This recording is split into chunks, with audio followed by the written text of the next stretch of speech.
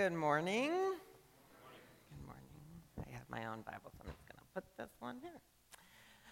Well, as Pastor Cody said, this summer we are reviewing the Ten Commandments, and we're doing a certain formula. So there's a picture up here, will be a picture up here, of how we're going about it. We're going to be talking about the Old Testament context. Then we're going to cross this imaginary bridge to the New Testament and how Jesus transformed that commandment. And then we're going to talk about how it applies to us today. I didn't have time. I wanted to build a bridge so I could walk over it and then build a little time machine so we could travel to today. But I didn't have time to do that. But don't worry, I will travel across the stage because I'm a visual movement learner. So we'll do that in a little bit. But if you're anything like me, as we're studying the Ten Commandments, you may have become a little overwhelmed because we've been also reading a story about Timmy, and just like Timmy, I have realized myself that I follow that commandment pretty well, and as we keep going, I'm like, wow, I fail at that every day of my life, and that is one reason that each week we also sing Amazing Grace, because though we are undeserving to be called children of God, we're blessed through His grace that we can be called His children through Jesus Christ. So that's a blessing, but it can become overwhelming, which is why we need to remember our motivation. So if you were here when we went over the prologue of the Ten Commandments, you know that we are not, salvation is not a reward, but a reason for obeying the Ten Commandments. So that's a phrase Pastor Cody said. Salvation is not a reward, but the reason we obey. And isn't that a blessing? We can't earn God's approval or His love. We have done nothing to do so, but Christ has done it all. And because of that amazing grace, we should be motivated to do our best to obey our Heavenly Father. So I'm going to read that prologue. It's just in Exodus 20, verse 1, it says, "And God spoke all these words, I am the Lord your God who brought you out of Egypt, out of the land of slavery." He had already saved His people, and then He gave them instructions to live in obedience. Same with us. We cannot follow God completely on our own, only through the power of the Spirit. So once we are saved, we live out of obedience. And we also have a phrase that we're reviewing this summer. In fact, I'm going to fix this little symbol here because it got tilted. But when we look at the Ten Commandments, instead of becoming overwhelmed with the amount of times we break them, we should instead turn to Jesus as we see our sins, which is what this symbol right here means. Turn to Jesus, and then it's an example of how we should love God and love others. So instead of becoming overwhelmed with how much we sin, let that motivate us to turn to Jesus, the one who's taking care of sin, and then be instructed well of how to love God and love others. So before we talk about the third commandment today, let's pray again, because we know that we all need it, and I definitely do. So, Lord, we are so thankful for what you're doing in Alaska. Lord, that your Spirit is not bound to a certain place or location, but you are omnipresent. Lord, we thank you for that opening song, and we truly do say, do what you want to this morning in my life through these words, in our hearts and our minds, Lord. And we're so thankful that you're so gracious with us, because we do fail. We're so unworthy of your goodness, Lord, but we can turn to Christ. Thank you that you allow us to strive to walk in obedience to you. And in Jesus' name we pray. Amen. Okay, so before I actually read the third commandment, I'm going to give you a little bit of context. And the question we're going to answer is, what is so important about a name? Okay? So, first of all, the commandments, if you haven't caught on yet, is do not use the Lord's name in vain, or do not misuse the Lord's name. You might be thinking, okay, what does that exactly mean? What's the big deal about a name? First of all, it's important that we remember it's not a mystical order of letters, okay? So that's important to realize, because we always say often in church, Jesus or God or the Lord, there's power in the name of Jesus. Yes, there absolutely is, but because of who He is, not because the letters have magical powers, okay? It's not Jesus in and of itself, right? Maybe someone else's name is Jesus. It doesn't carry the same power, same letters, but there's nothing mystical about that. But the important thing we need to know is that a name refers to His character. So that's the next point. up there. And I have a little example of this. So names remind us of characters. So my full name is Luke Taylor Morse. I was named after the missionary Hudson Taylor, who was the first, one of the modern missionaries to China. And I have someone named after me, and his name is Jackson Taylor. We have a picture.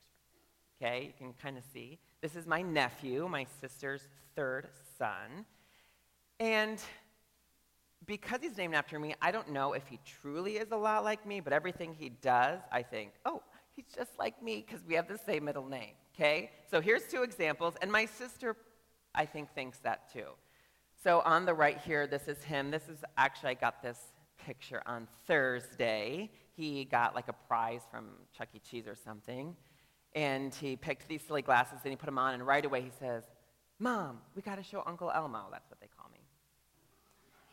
And so I was like, Jackson Taylor, of course. He's just like me. He shares my name. We are practically the same person.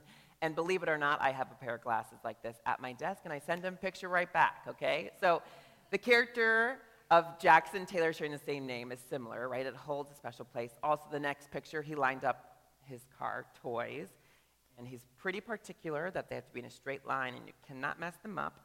Believe it or not, when I was about the same age, we lived in Tennessee, and I had a bucket of toys, and I'd line them all up in a straight line along the fireplace. So that's just an example of how a name can carry a character, right? A name that was passed on. We like to seek similarities between that. Next, we know that a name has power. Okay, I've watched a lot of kids in my life, and there's certain things you learn when you're watching children. If I were to say, just do this, and they are not having it, you know what name I often will use? Mom. Ooh, there's power there, isn't there? Okay, so you're like, you need to do this. Oh, yeah, you think I need to do this? Might be the response. Oh, that doesn't do well with me, but sometimes you just have to say, your mom told me to tell you you have to do this. And now it doesn't always work, but there is power in that name, and if nothing else, you say, well, I'll tell your dad when he gets home, okay? And then you're like, I always told on myself before Dad got home because he had a heavier hand than Mom. So, but there's power in names, right? Names hold power, whether good or bad. So it's not a mystical setting of letters, but there is something that goes along with a name that has character, and there's power in names. And these truths are even more magnified in the Old Testament culture. Okay, so that's important. And speaking of Old Testament culture, we're going to go to this side of the stage because this is our imaginary Old Testament land, okay? So I'm going to read the actual commandment. Exodus 20, verse 7, it says in the NIV translation, "You shall not misuse the name of the Lord your God, for the Lord will not hold anyone guiltless who misuses his name." All right, we're going to talk about this because if you're anything like me, like I said before, you think, okay, from a young age, I've been trained not to use the Lord's name as a curse word or as an exclamation in any way that's improper, right? Maybe you're like, I'm pretty good at this. I got this. Ooh, a week where I get a little pass. Not true. Not true. It wasn't true for me. I've been ripped apart internally all week long because I realized that's not true. So in the Old Testament, there's actually many implications for this. We're going to just kind of breeze through these.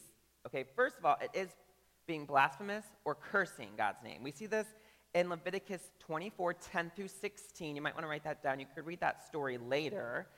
But there's a young person who uses God's name incorrectly. And actually, it's really interesting. In that story, they don't even really say the name of God. They say the name because they want to use such respect for who God is. They say the name in blasphemy. And there was a high consequence for that. That man got stoned to death. He was removed from the community, and everyone who heard it had to lay hands so they knew that they were guiltless in his presence, and then they killed him outside the camp. A high consequence for using the Lord's name in an improper way. So that was kind of showing irreverence to God. That's what that context meant. Then we see in Leviticus 19:12 that you cannot use God's name wrongfully under oath. So this was common in the Old Testament culture specifically. We do it in our culture today too. We might, we put our hand on the Bible to promise in the court system. But they would always try to promise on something higher than themselves. So that was a commandment. Do not promise on God's name if you are not intending to keep that promise. That would be breaking the third commandment. Another example would be false prophecy. I liked this quote as I was studying. It said, to use someone's name is the equivalent of having their power of attorney in the Old Testament. To speak on someone's behalf, it's like literally speaking on their behalf. You are speaking their words. And to claim prophecy on God's behalf and then not be speaking God's words is a huge sin now and then. And Jeremiah 23 is a whole chapter of the high consequences that will bring. I'm actually just going to read a little section of that. This is Jeremiah 23, 21, and 22. It says, God speaking, I did not send these prophets, yet they have run their message. I did not speak to them, yet they have prophesied. But if they had stood in my counsel, they would have proclaimed my words to my people and would have turned them from their evil ways and from their evil deeds. I don't know about you, but I'm starting to get a little convicted. These people claim to be speaking on God's behalf, and God said, I did not give them these messages. But if they would have spent time in my presence, they would have heard what I had to say to these people, okay? A huge warning there. Do not speak on God's behalf if you are not sure that they are God's words. It's another way we see it. Then there's a specific point in Leviticus 18:21, where there's a warning against using God's name in vain, specifically to sacrificing children to Molech, which was a false god of the Amalekites. I think that's right. Is that right? Perfect. I think I said that right. The Amalekites, and it was specifically claiming a false god as a true God. So that is another way in which we cannot use the Lord's name in vain or misuse it. And then the last kind of the last way in which this is referenced in the Old Testament is unlawfully touching holy things. So there was a warning against Aaron's descendants, so Aaron the priest, that they could not touch anything if they were ceremonially unclean themselves that was set apart for God's purposes, because that would defile the name of God. Okay, so that is like a really fast, really big overview of Old Testament understanding of the third commandment. Do you kind of get it? A little bit. Oh, good. I like head nods or thumbs up. Last time I was here, we did the thermometer, so responses is good. But now we're going to just take this little bridge. See it? I'm walking this way. Over to the New Testament. Okay, you there with me? And we're going to see, because Jesus amplifies or transforms all of these commandments. So these are true. They're kind of contextualized to their culture specifically. And then, we're over here. And Jesus transformed these, or kind of magnifies them. So we see this actually multiple places. We could have gone a bunch of places in the New Testament where this specifically could have been found. But we're just going to go 2 places this morning. Specifically, Matthew 5:33 and 37. I'm going to read that. And there's also a similar passage, if you want to write this down for your note's sake, in James 5:12, specifically talking about vows or making promises, okay? So we're going to be in Matthew 5:33. It says, again, you have heard that it was said to the people long ago, do not break your oath, but keep the oaths you have made to the Lord. But I tell you, do not swear at all, either by heaven, for it is God's throne, or by earth, for it is the footstool, or by Jerusalem, for it is the city of the great king. And do not swear by your head, for you cannot make even your own hair white or black. Simply let your yes be yes, and your no, no. Anything beyond this comes from the evil one. This is a really interesting passage. I remember, pretty much until this week, you're like, okay, yes, just be truthful. Be truthful. We don't need to use God's name to swear or make a promise. But as I was studying this, it's really interesting, because I didn't realize, don't even make a promise about the land or by heaven or earth. And this is from Edmund P. Clowney, one of the books that we're using to study the Ten Commandments this summer as pastors. He says the implications seem to be that if the name of God is dwelling in a believer by the Spirit, then the believer's words should be as good as God's and need no extra swearing. The testimony of a believer should be backed up in his godliness by the testimony of God himself. In short, a believer's words and character should be as trustworthy as those of the living God. But Jesus' point is that God's name is a living reality with implications, one very area of the life of his own people. One very area of the life of his people. I don't know what that last sentence means. But the truth is, this is really important to know. It's not just the swearing. It's like we are called to live by word and character in such a way that we wouldn't need to swear by God because we're reflecting him already with the way we live. Okay, now we're starting to wait a little bit, aren't we? Thank you, Miss Carrie. You are agreeing with me. I love that. It's true. It's not just, okay, I don't use God's name in a curse word. It's so much more than that. Are our lives matching up?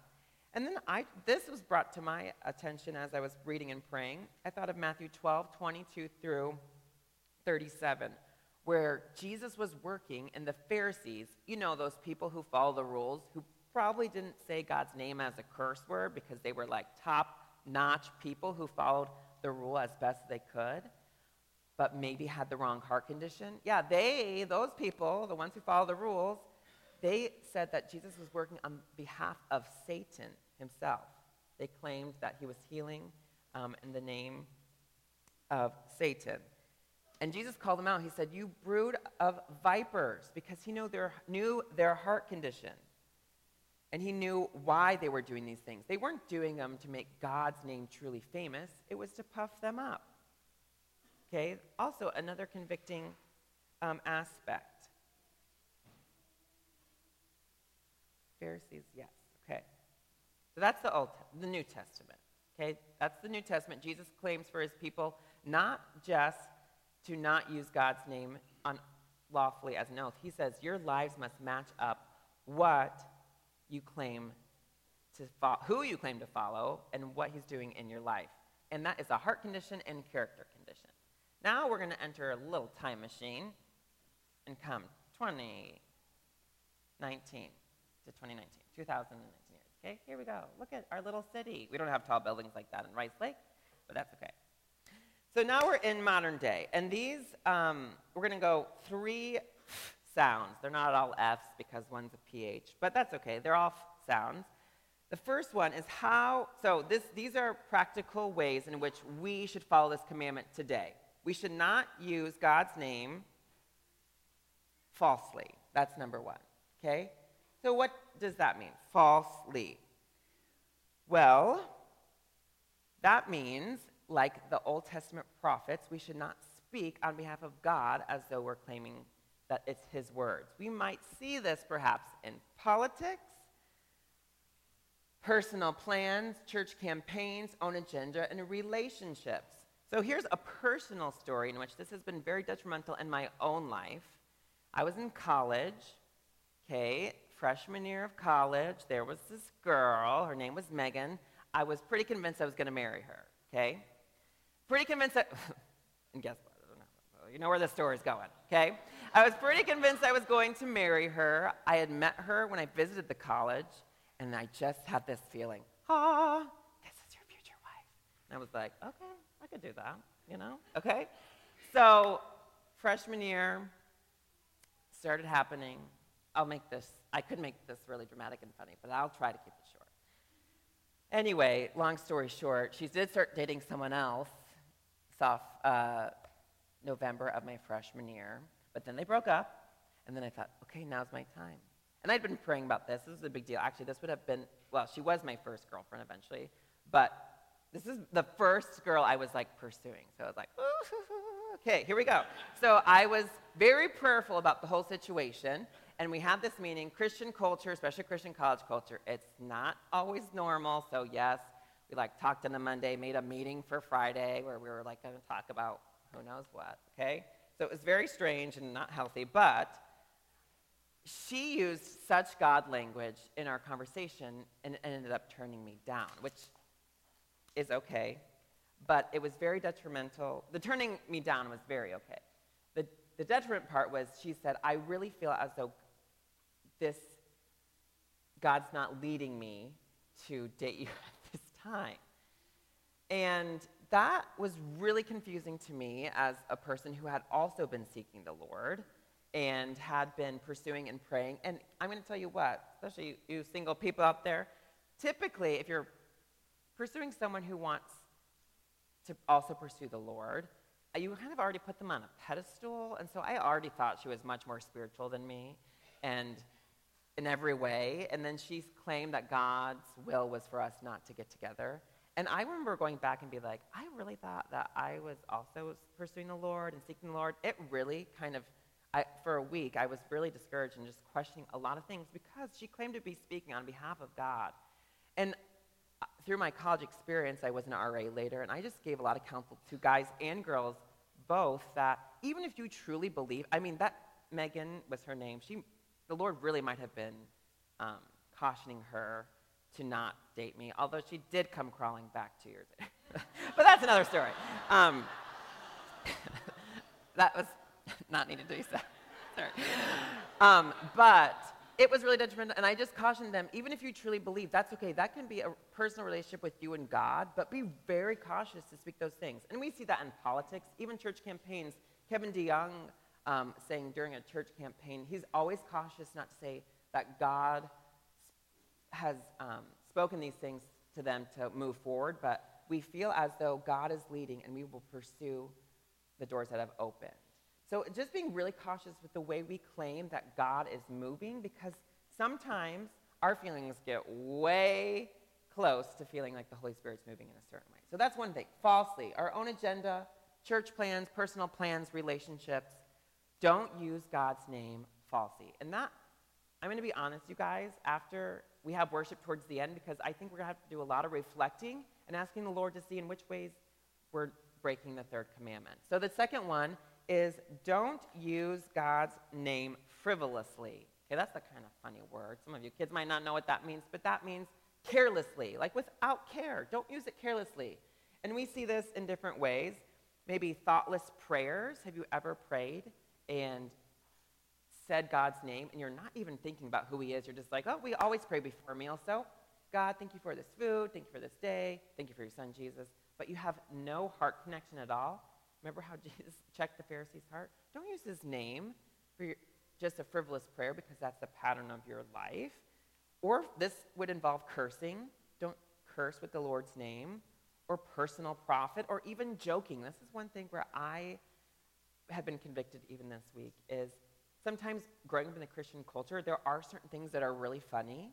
And so sometimes you say something and you might use the Lord's name in a careless way because it is part of the punchline. And do I really want to tie God's name to a punchline? It's really something that we need to think about, because he is a truly holy, awesome God, and he's not a punchline, you know? And I think oftentimes we use those things because it's funny or because it's part of our church culture. I do have a little, speaking of comedy, we do have a little clip of how sometimes we do pray in a frivolous way using God's name. Let's take a look at this.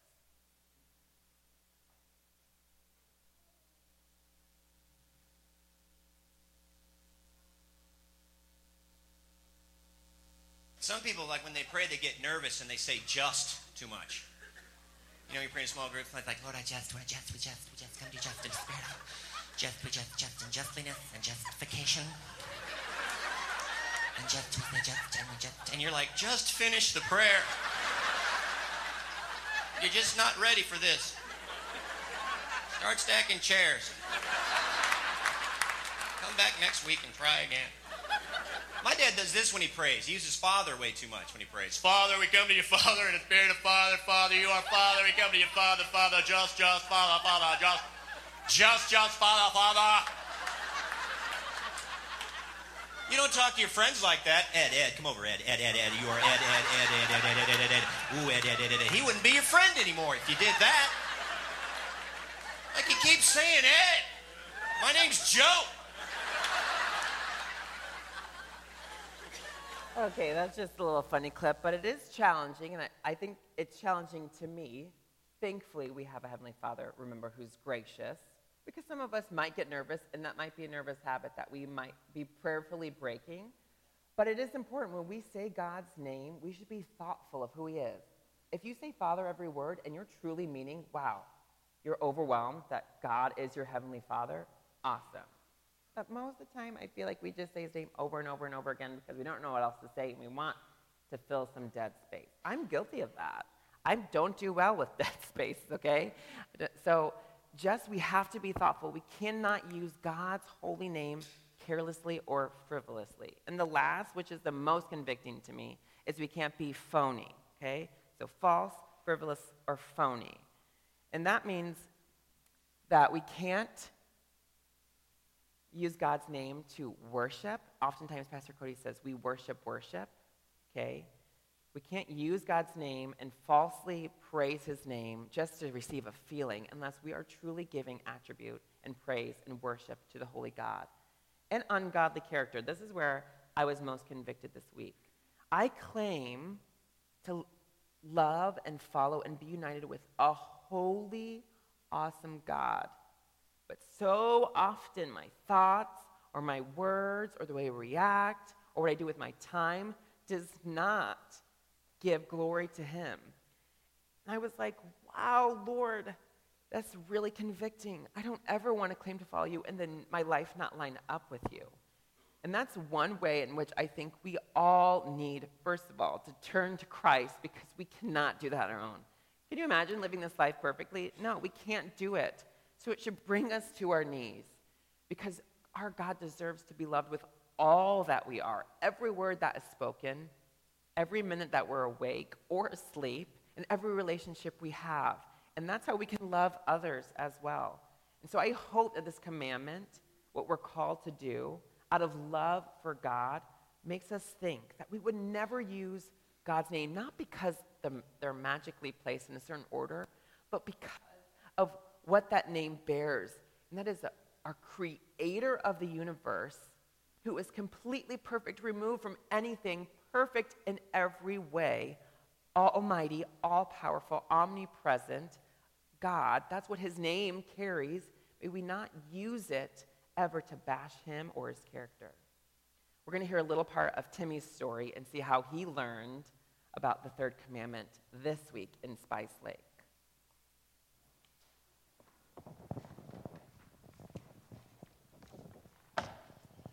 Chapter 4. Summer was now in full swing, which means the bottom of the feet were gaining more tolerance to the hot driveways and the pebbled grass. Eating popsicles in the heat of the afternoon is more a pattern than a surprise treat. This also meant that Timmy had already had 2 baseball practices with the Spice Lake Salamanders. He loved it. The coach, Coach Mark, was super kind and super encouraging. Plus, Timmy knew him from church as he would lead large group on Sunday school once a month. Bryce, his best friend, was also on the team, which made everything even more exciting, as if that wasn't enough. Timmy was asked to be one of the main pitchers for the team, which was the position he had been hoping for. Yes, you could say that all the months of waiting anticipation were well worth it. Timmy could tell that this was going to be the perfect baseball season. Well, almost perfect. You see, there was one thing, or one person really, that was stopping Timmy's Spice Lake Salamanders from perfection, and that was Glenn.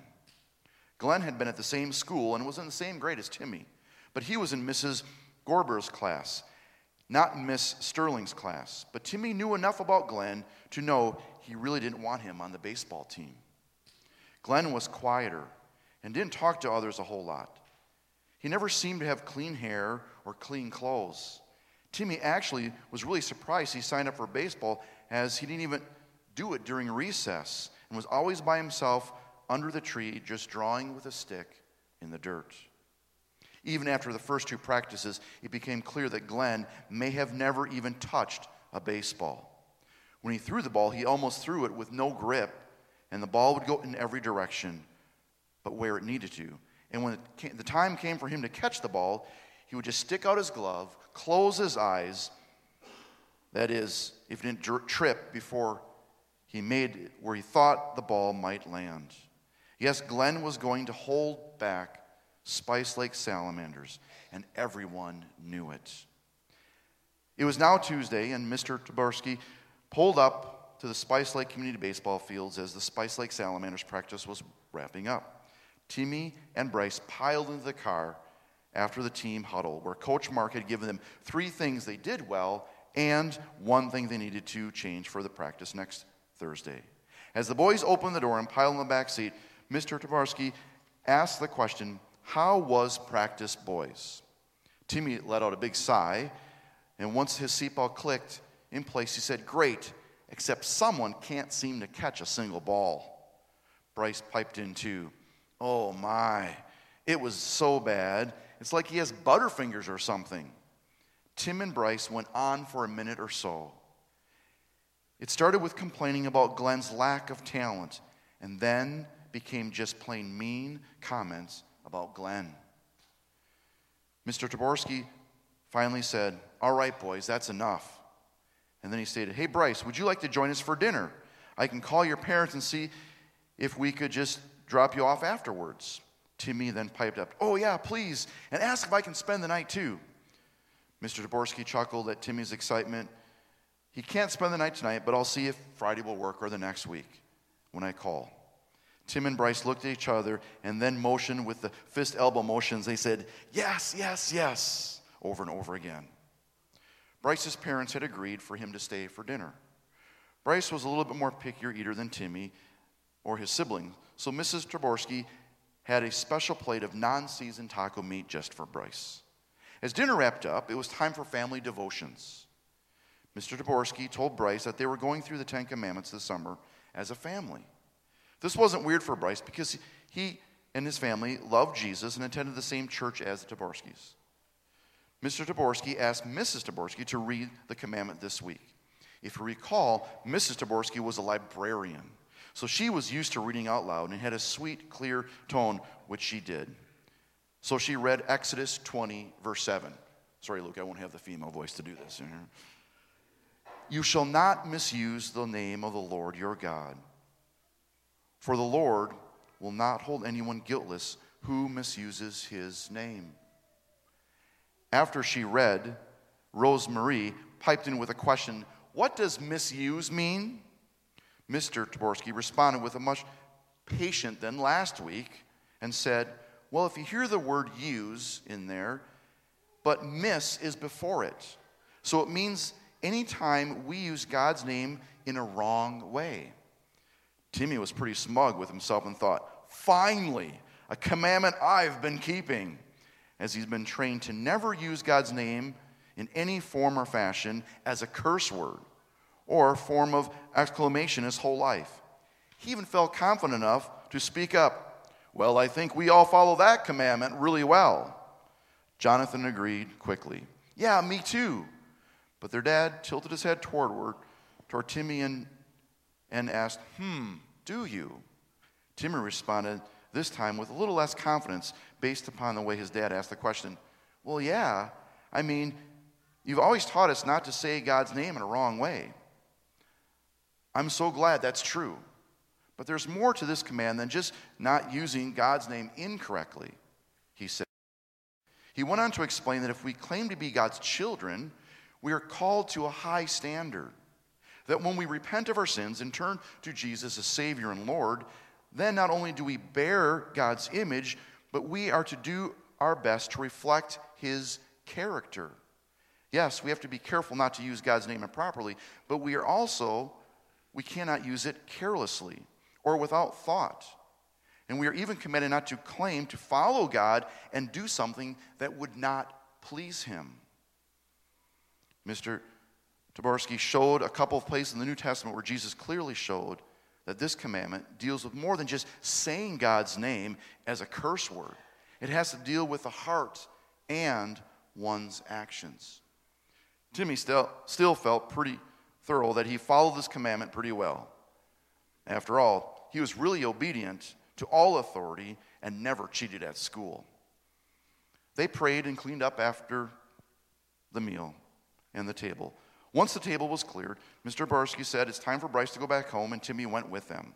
As they went out of the driveway, his dad said, "So boys, are there ways you feel like you've been struggling to keep this commandment we talked about tonight?" Before Timmy could say anything, Bryce, in a guilty tone, said yes. Timmy was shocked. Bryce continued, "As you explained what the commandment meant, I couldn't help to think that we did not represent God well the way we talked about Glenn earlier today." Timmy all of a sudden felt like a rock hit the bottom of his stomach. He hadn't thought of that. Mr. Taberski replied in a gentle voice, "Wow, Bryce, I'm really glad that God showed you that. I do believe you are right. Boys, what you said earlier was truly unkind, and honestly, you shouldn't say those words, and you sounded like bullies. God created Glenn, and your words do not reflect God's heart at all.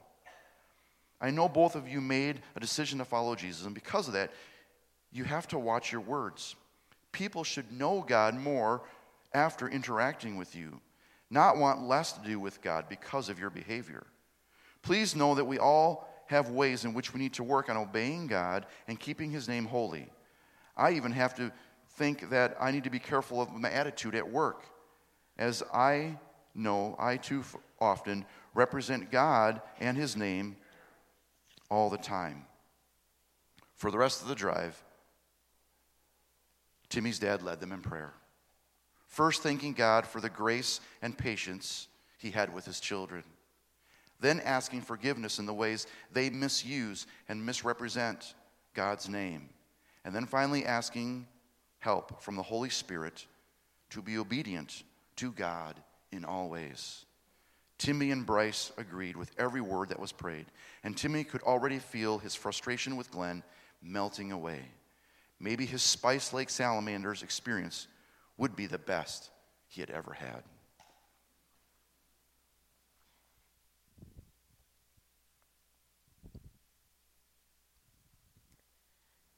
It's kind of silly, but I get choked up because I am Timmy. And I want to reflect my Father in a way that gives him glory.